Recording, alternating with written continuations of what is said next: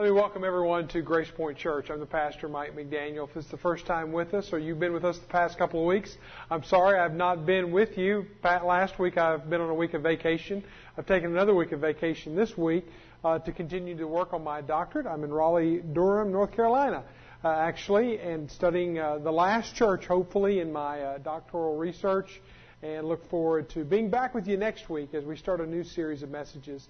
I've been enjoying my doctoral research, and a lot of what I've been studying are very effective churches from coast to coast and how they're doing missions locally and globally.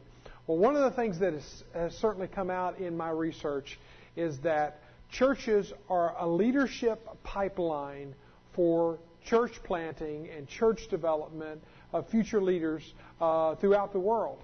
And one of the things that we've adopted in our new budget year, and I'm glad that you all are supporting this in your tithes and offerings, is a pastor apprenticeship program.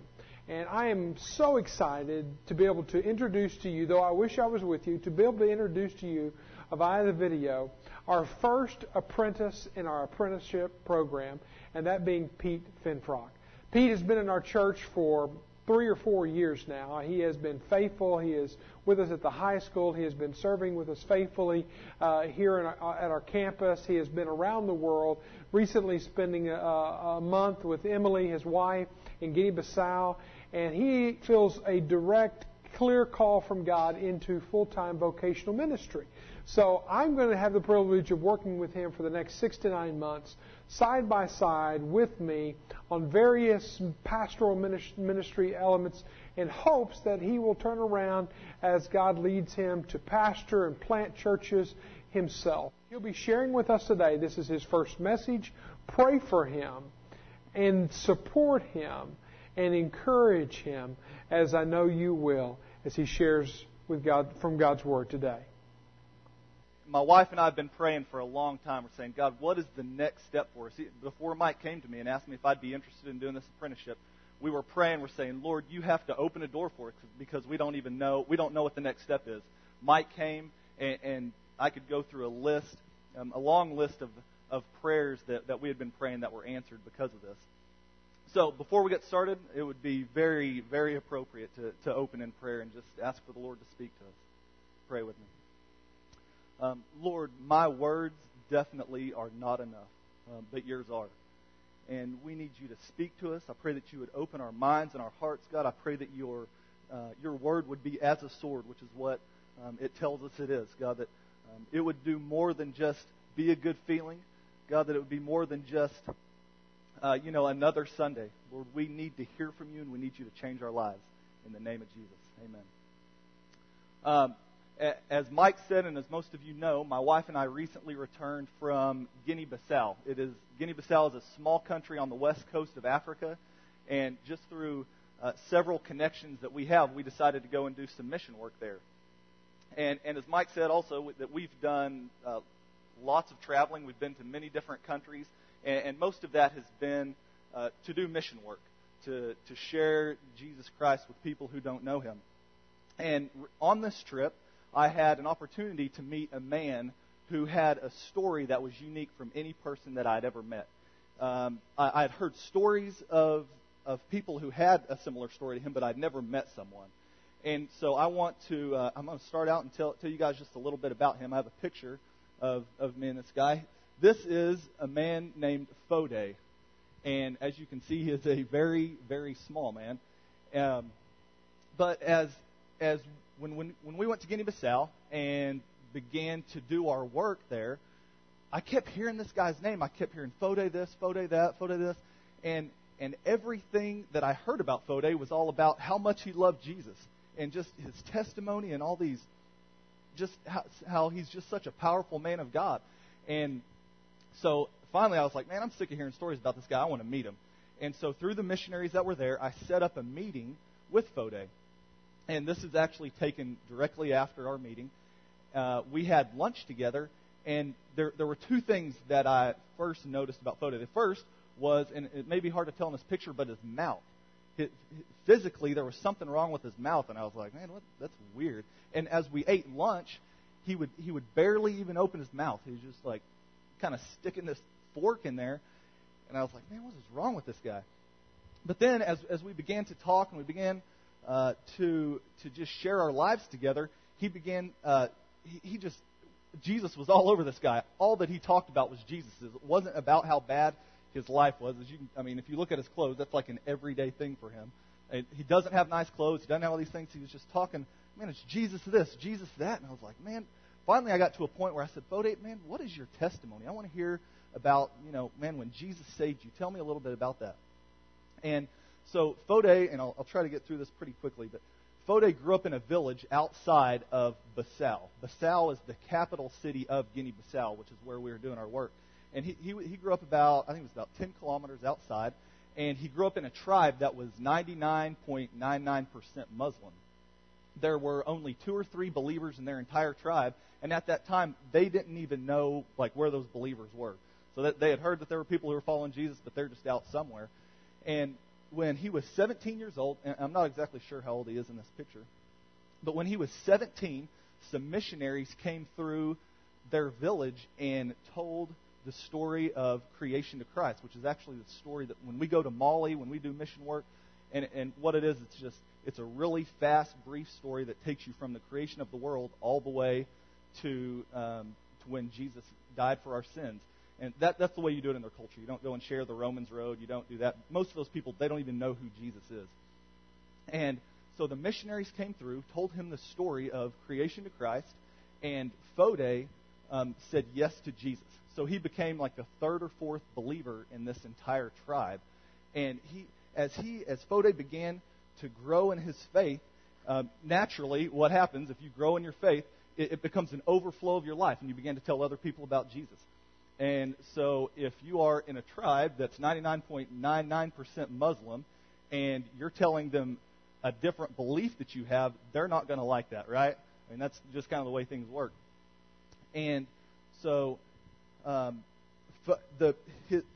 biggest opposition to what he believed became his family. And so Fode began to tell me about how every Sunday he would get up and go to church, just like we do, Sunday, and we're at church. But the closest church to him was about 5 kilometers away, which, you guys do the math. I'm not exactly sure. I know it's 5, 6, 7 miles, something like that. And the way that he got there is he would walk to church. And as he began to share his faith and he began to grow in the Lord, his family didn't like it. People in the tribe didn't like it. So every Saturday night, Fode would go to sleep, and early in the morning, his door would get kicked in by his older brother, his mom, and his 2 uncles. And what they would do is they would come in with clubs, and they would beat him across the body. They would beat him across the legs. They would beat him across the arms. They would beat him in the head because he believed in Jesus. And I told you that Fode's mouth was just really jacked up. There was something that was wrong with it. I was like, man, what is going on? Fode's missing the entire top row of his teeth on one side from being hit in the face with a club by someone in his family because he followed Jesus. And so, and a lot of us, man, we've heard stories about the persecuted church. We've heard, just stories from all over the world of people who it cost them something to follow Jesus. But man, for me, I'd heard those stories, but I'm sitting face to face. I'm looking at this guy and I'm going, man, dude, you're something awesome. I mean, because I don't know if I would do that.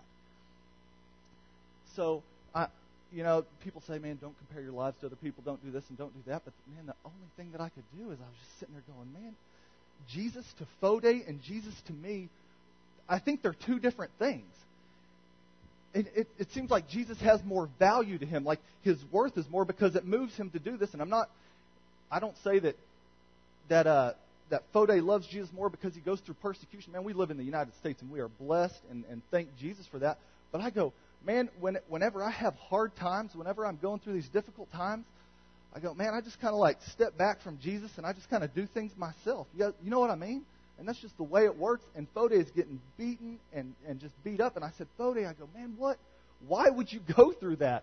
Like, the very first question that I would have if someone came in while I was asleep and started hitting me with sticks, my first question would be like, is it worth it? Right? That would be the first thing. I'd be like, okay, man. I'd start evaluating my life. I would say, is what I'm being abused for really worth taking this? And it happened for a year straight. Every Saturday night they would come in and they would just beat him. And the next day, Fode would get up and he would either walk to church, he would crawl to church, he would drag himself to church. I go, Fode, what was it? Why would you do that? And he said, because Jesus loves me. And again, I go back and I just go, man, I know Jesus loves me too. But I think it's something different to him. Because he's going through this persecution, he's going through this abuse. And again, I have these small little problems. When that happens, I step back and I go, man, what is going on? So as I'm sitting in West Africa, and Fode and I leave, we part ways, I'm just going, man, the Lord just starts working on my heart. He starts working on my mind, and I go, man, who is Jesus to me? That's what I'm asking. Like, who is Jesus to Pete Finfrock? Is he worth that? If I were in West Africa and that started happening to me, would Jesus be worth going through that? And I'm asking questions. I'm going, man, why is Fode like this? Why am I like this? And as I'm sitting in my bed that night, I just open the Word, and here's the word that the Lord gives me. It's in 2 Corinthians 5, verse 14 and 15. I'm going to turn there real fast. I'm going to be reading out of the NIV. Mike reads out of the ESV, so just follow along if you can. 2 Corinthians 5, 14 and 15 says, and this is Paul writing a letter to the Corinthian church. He goes, for Christ's love compels us. And listen to me, if you guys are reading it in the ESV, it has a better word. It says, for Christ's love controls us. For Christ's love compels us because we are convinced that one died for all, and therefore all died. And he died for all, that those who live should no longer live for themselves, but for him who died for them and was raised again. And so I'm sitting in West Africa, and I'm having this Fode's life just kind of play out in front of me. I'm wrestling with the Lord. I'm going, all this different stuff. And I'm going, why would Fode be like this, and why wouldn't I? And here's what the Lord shows me, is that Christ's love compels Fode. What's Christ's love? Man, what he did on the cross. What we sang about today whenever he was just beaten and bruised and crucified for the sins of the world. So Fode has a revelation and an understanding, something, and as Jared said last week, it's not a tattoo, it's not, a necklace that we wear, it's not this thing. It's something that's real to him, and if you read it in the SV, the word is, it controls Fode's life. It's not just something. It's not just something we talk about. It's not something we sing about. It's a moving force in his life. It's the driving force of his life. The second thing that the Lord was showing me in this scripture is that Jesus died that we should no longer live for ourselves but for him. Right? We know that. We know that when Jesus died, he's saying, man, it's not just about you anymore. Man, I died for your sins. And that's what Fode is doing. Fode's not living for Fode, because if he were, he wouldn't take the persecution, right? And he'd be getting hit with those sticks, and the first time he'd be like, whoa, dude, I'm living for me. I'm not going to take that anymore. That's a little too much. And so again, man, after the Lord shows me these scriptures, I'm going, man, what? I don't know. I'm just wrestling. I'm having this internal battle, and it's just hitting. And here's what the Lord starts speaking to me. He says, where do I fit into your life? Where does the cross fit in? What compels your life? What moves you? You say you're a Christian, but your life looks like this. Fode says he is a Christian, and his life looks like this. And again, I'm not saying because of the persecution. I'm saying because of his commitment to Christ. And so as I'm pondering that, and I'm going, man, who is Jesus to me? Where does he fit in? Who is he to me? Jesus says, you need to make me a priority in your life rather than a position. That's if you're filling out your little thing, that is the first. Jesus Christ must become a priority over a position in our life. What do I mean by that? Everybody in here plays. We have different roles in our life. Some of us are fathers, husbands. We have a role at work. Just all these different things. You guys know what I'm talking about. And as we go through life, these roles that we play take different positions in our life. Sometimes it's our job. If we have deadlines to meet, if there's pressure at work, if there's all these things, then typically our job takes the first position, right? It's the moving force of our life. That's where, like, okay, everything's focused around it. Kind of the things at home kind of take a back seat. And here's what this this verse is saying is Jesus has to become a priority in our life. If He's number one, then everything else is going to fit in it. Nothing else is going to matter. If our job is number one, listen, I think everybody here knows that when we're in first place in our life, at least me, I could tell you all kinds of stories about when Pete Finfrock was number one in his life, or in my life. And it was a train wreck. Just a mess. And so there is the first thing. Jesus Christ must become a priority rather than a position. If you would turn with me to Luke 14:25 through 35.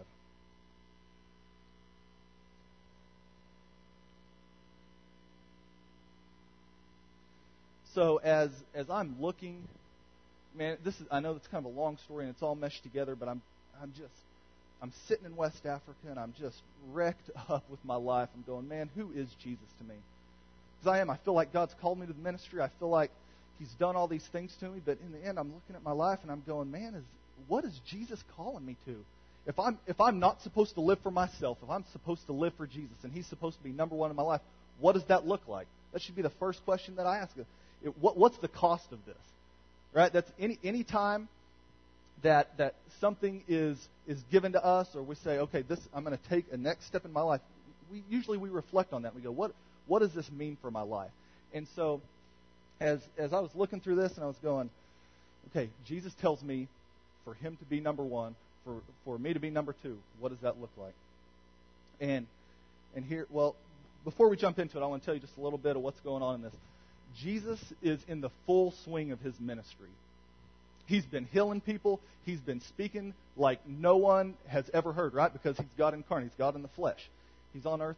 And so what's going on is all these people are coming to Jesus. And Jesus is traveling around, and there's just flocks and flocks and flocks and flocks of people. As we read through some scriptures before this, we find that Jesus is on His last leg of His life. On His last leg of ministry. It says He turns His face to Jerusalem. Jerusalem is a place where He's going to be beaten, crushed, crucified, and in the end raised 3 days later. And so as Jesus is going along and all these people are going with Him, He's looking at the cross and He's going, man, I'm going over here to die. But in the end, there's all these people are coming, and there's stories leading up to this where people are going, Jesus, how many people are going to be saved? How many people are going to enter your kingdom? And here's what Jesus says. He said, man, if you want to come into my house, if you want to be in my kingdom, He said, the gate's small. It's really small, and there's going to be very few people who are going to enter through it. And they go, but Jesus, what about all these people? We're sitting around, we're listening to you speak, you're talking to us, we're eating with you, we know all about you, why would you not let us in? And Jesus said, you don't know who I am. It's, man, one of the scariest verses in the Bible. When I look at it, I go, man, I don't know, because I come here and I sit in church and I hear all about Jesus and then I hear all these stories about Him. Jesus says, it's not enough to know about me. It's not enough to come to church. It's not enough to sing songs. It's not enough to hear about the cross. If you don't know who I am, you're not going to enter into my house. And so as Jesus, He's walking to the cross, He's seeing that He's going to His death. It's almost like He's saying, He's trying to get people to be like, man, you need to look at what's going on here. Like maybe you need to reevaluate what's going on. And so He comes to this place. They're walking through, and He's telling all these stories. He's healing people, telling stories. And here's where we come to. Luke 14, verse 25. Large crowds were traveling with Jesus, and turning to them, He said, if anyone comes to me and does not hate his father and mother, his wife and children, his brothers and sisters, yes, even his own life, he cannot be my disciple. And anyone who does not carry his cross and follow me cannot be my disciple. Suppose one of you wants to build a tower. Will he not first sit down and estimate the cost to see if he has enough money to complete it? For if he lays the foundation and is not able to finish it, everyone who sees it will ridicule him, saying, this fellow began to build and was not able to finish. Or, suppose a king is about to go to war against another king. Will he not first sit down and consider whether he is able with 10,000 men to oppose the one coming against him with 20,000? If he is not able, he will send a delegation while the other is still a long way off, and will ask for terms of peace. In the same way, any of you who does not give up everything he has cannot be my disciple. Salt is good, but if it loses its saltiness, how can it be made salty again? It is fit neither for the soil nor for the manure pile. It is thrown out. He who has ears, let him hear. So, as I'm going through this and I'm evaluating, I'm saying, Jesus, what does it mean to follow you? What is the cost? Because I want to follow you, but really, if I'm going to sit down and say, okay, this is going to be the thing that compels my life. If I'm not supposed to live for myself, if I'm supposed to live for Jesus, what does that mean? Here's the first point, if you're following along in your bulletin. No person before Jesus. No person before Jesus. Look again with me in verse 26. It says, if anyone comes to me and does not hate his father and mother, his wife and his children, his brothers and sisters, yes, even his own life, he cannot be my disciple. Now, what's Jesus saying here? Is Jesus saying that we have to despise our mom and our dad and our brother and sisters? Is that what he's saying? No. I mean, we see in the Bible, Jesus says, honor your father and your mother. Jesus says, what's the greatest commandment? Love God, love other people. So that doesn't really line up. We're not supposed to hate them. Jesus says, here's what I think Jesus is saying. Jesus is saying that you're not supposed to love anyone more than you love me. Love me more than you love your mother, your father, your brother, your sister. Because here's what I did for you. I died on the cross for you to give you hope and eternal life. Who does that include? When Jesus says hate everybody, or to put him first, who does that include? That first off, it includes yourself. Is anyone here familiar with the name Cassie Bernal? Anybody? I was listening to a guy speak this week, and he said that name, and I was like, Cassie Bernal, who is that? And it rang a bell. I said, oh man, that's who that is. April 20th, 1999, in Littleton, Colorado, Columbine High School, a girl named Cassie Bernal is sitting in the library at her high school. Two guys, Eric Harris, Dylan Klebold, walk into the school, kick the library door open, trench coats, shotguns, pistols, and they start shooting people. Going down the line, killing high school kids left and right. I mean, most people here remember that on the news. I remember exactly where I was, and I was like, "Whoa, this is crazy." If you've seen the video, it's one of the most disturbing things I've ever seen. Cassie Bernal stands up in her high school in the library as these men are going around shooting her classmates. They stick a gun to her head, and they say, "Do you believe in Jesus?" Anybody know what her answer is? She said, "Yes. I believe in Jesus." And they blew her head off right there in front of everybody. John Randall is a guy who I listen to. I know some people in here are familiar with him. He said, when the pressure of life comes, when you get squeezed in your life, whoever is number one in your life is going to come out. See, Cassie Bernal, if she was number one and Jesus was number two in her life and somebody held a gun to her head, I promise you, the first thing that she would have said is, "Do you believe in Jesus?" Her answer would have been no. No, dude. I don't believe in Jesus. I mean, who is this guy? But you see, Jesus was the controlling force in her life. She didn't just talk about Jesus. The cross wasn't a necklace that she wore. It wasn't just something that she talked about. Jesus was number one, and it came out. And Cassie Bernal became a martyr for the name of Jesus Christ. Who else does this include? This also includes other people. I want to go back to Fode's life real fast. When Fode and... Well, let me back up just a little bit. Fode was telling me that after about 2 years of him it was 1 year. After 1 year of him getting beaten and persecuted by his family, he decided, he was like, man, this is enough. And he had two choices. It's either leave Jesus or leave his family. And so what he did was he left his family. He moved into the city, and about 2 years after he moved into the city, his brother, who was kind of the ringleader of beating him up, shows up to where he is. And Fode's like, "What are you doing here?" He said, "Man, I want to tell you a story." He said, "I want to tell you what happened to me." He said, "The same missionaries who came through our village whenever you were there and you gave your life to Jesus," he said, "they came back through. And they began to tell us again the story of creation to the cross." And as they were telling us, he said they were talking about Jesus and the sacrifice that he made and his love for us and all these different things. He said, "The only person that I could see was you." He said, they were talking about Jesus and I'd heard about him, but man, he said, when they were talking about him and the life and sacrifice and His love, he said, I was thinking about you. And I was like, man, that's crazy. And so anyways, his brother wound up giving his life to the Lord. And as we are parting ways, Fode and I, we weren't going to see each other. I said, hey, man, I would love to get with you tomorrow.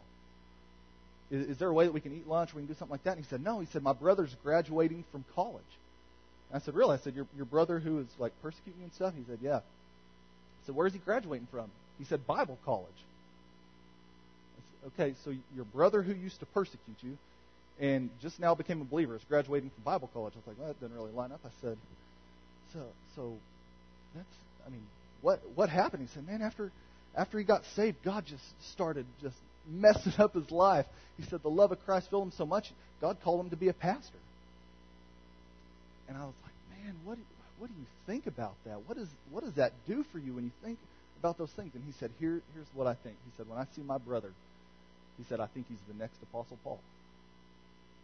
You know, Apostle Paul is the guy who used to beat and kill Christians and do all that. And because of God's grace and His mercy and His love in his life, his brother's going to be a pastor now. Now, guys, why does Jesus say to put Him first and to put ourselves second, or to put other people second?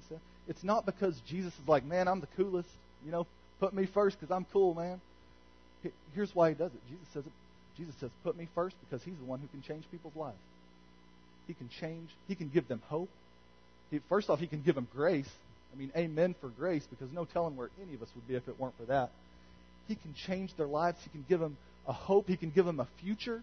And that's what Fode did. And his brother, whenever they put Jesus Christ first, lives were changed. Number 2, what does it mean to be a follower of Jesus? No purpose before Him. Colossians 1:16 says, we were made by Jesus and we were made for Him.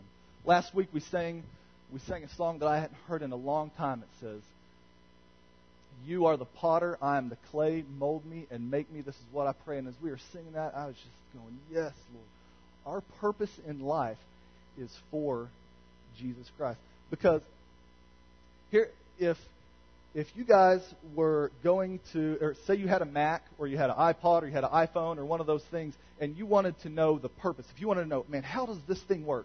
And they said you have one person who you can call, anybody in the world who you can call to show you how to run this thing, who would you say? Anybody? Anybody own a Mac, an iPod, an iPhone, anything like that? Okay, no. You'd call Steve Jobs. He's the guy who's in charge of everything. He knows how all of that stuff works. And it's the same way in our Christian life. Is if we were made by Jesus and we were made for Him, that means without Him we can't be at our full capacity of life. And so as we're singing that song and it's saying, you know, you're the potter, I'm the clay, mold me and make me. This is what I pray. I'm saying, Lord, this is what we need to be thinking and praying. If our lives are not in God's hands, if our lives are in our hands, then we're totally missing it. Because God, just like Steve Jobs and all the guys who work for Mac, they invented the Mac, they invented the iPhone, the iPod, all these different things. God is the inventor, right? He's the creator of the human. And so if we say, man, how do I work? How do I function? What is my purpose in life? We need to say, God, we need to be in God's hands. Are you guys with me on that? Okay. Number 3, we're going through this fast. If we are to follow Jesus, we are to have no possession before Him. Look at verse 33. In the same way, any of you who does not give up everything he has cannot be my disciple. Is Jesus telling us in this scripture that we need to go and sell every single thing that we have? Do you need to go home right now? Do you need to sell your house? You need to sell your car? You need to sell all this stuff? Is that what Jesus is saying? Man, I don't think that's what He is saying. But here's what I think He's saying. I think sometimes He calls us to do that. You can ask Mike and Lori McDaniel. You can ask people who have moved halfway across the world, man, what does Jesus call you to? And He said, this is what He called me to. He called me to sell every single thing that I have for His name. And as I was like, man, no possession before Jesus. I was going, man, what's an example of that in my life and of how that's worked? And my wife and I are currently in the process of trying to buy a home. And we've kind of been going through it for the last month. And about 2 weeks ago, we found a home that we really liked. And we were just like, man, this is it. We were praying. We're like, okay, Lord, this seems to be the one. And we're using a real estate agent who we know he is a godly man, a guy who's become a good friend of mine. And I love this guy to death. And he's just really trustworthy. He's just one of them guys who I like being around. So as we're going through this home, we make an offer on a house and then a counter offer, and you know how all that works. And finally we came to a conclusion, like, okay, we're gonna accept their counter offer. And so we signed off on it. And as we signed off on it and we get the ball rolling, we start putting some money down, we're investing just all these different things into this home. And my real estate agent calls me back. And he goes, Pete, he said, man, I got some bad news. I'm like, what's that? He said, I made a big mistake in the contract. And he said, it's either going to cost you your home or it's going to wind up costing you a lot of money. And I was just like, oh my gosh. So I call my wife and we start talking and we're going, man, what are we going to do? How are we going to get out of this?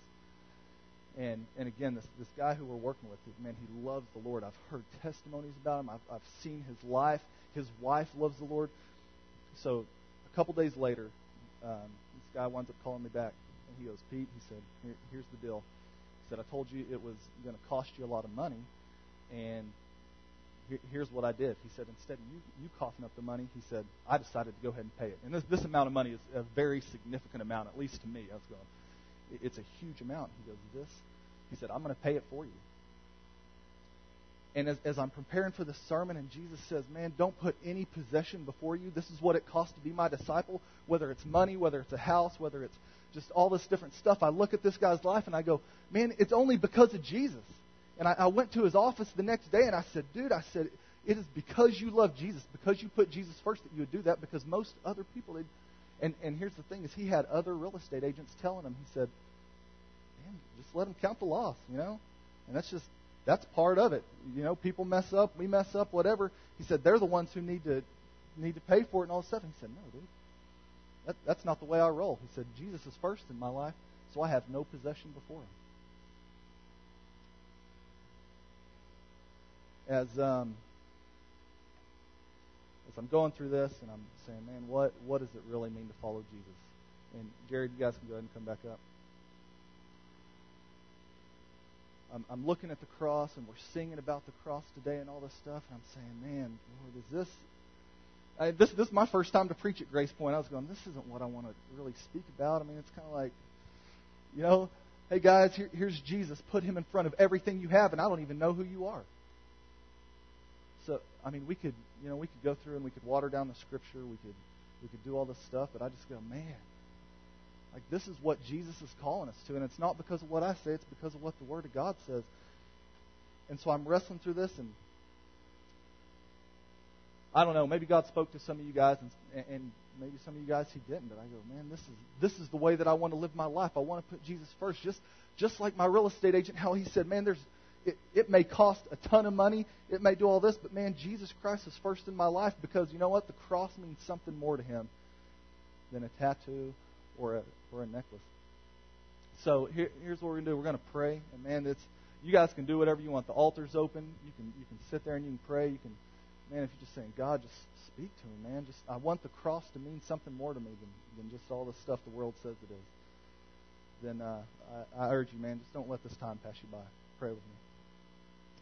Lord, I am grateful for the cross and for Jesus. Man, I pray that you would be something more to us than just all the stuff the world says that you are. Lord, that you would be a compelling, a controlling force in our life. Lord, that you would move our hearts to love you. Lord, because I know that's where I'm saying, Lord, I want to love you, but man, what? I look at my life and it looks like two different things. So God, I pray that you would speak to us. Lord, that you would show us who you are and just be more to us now today than you were yesterday. Amen.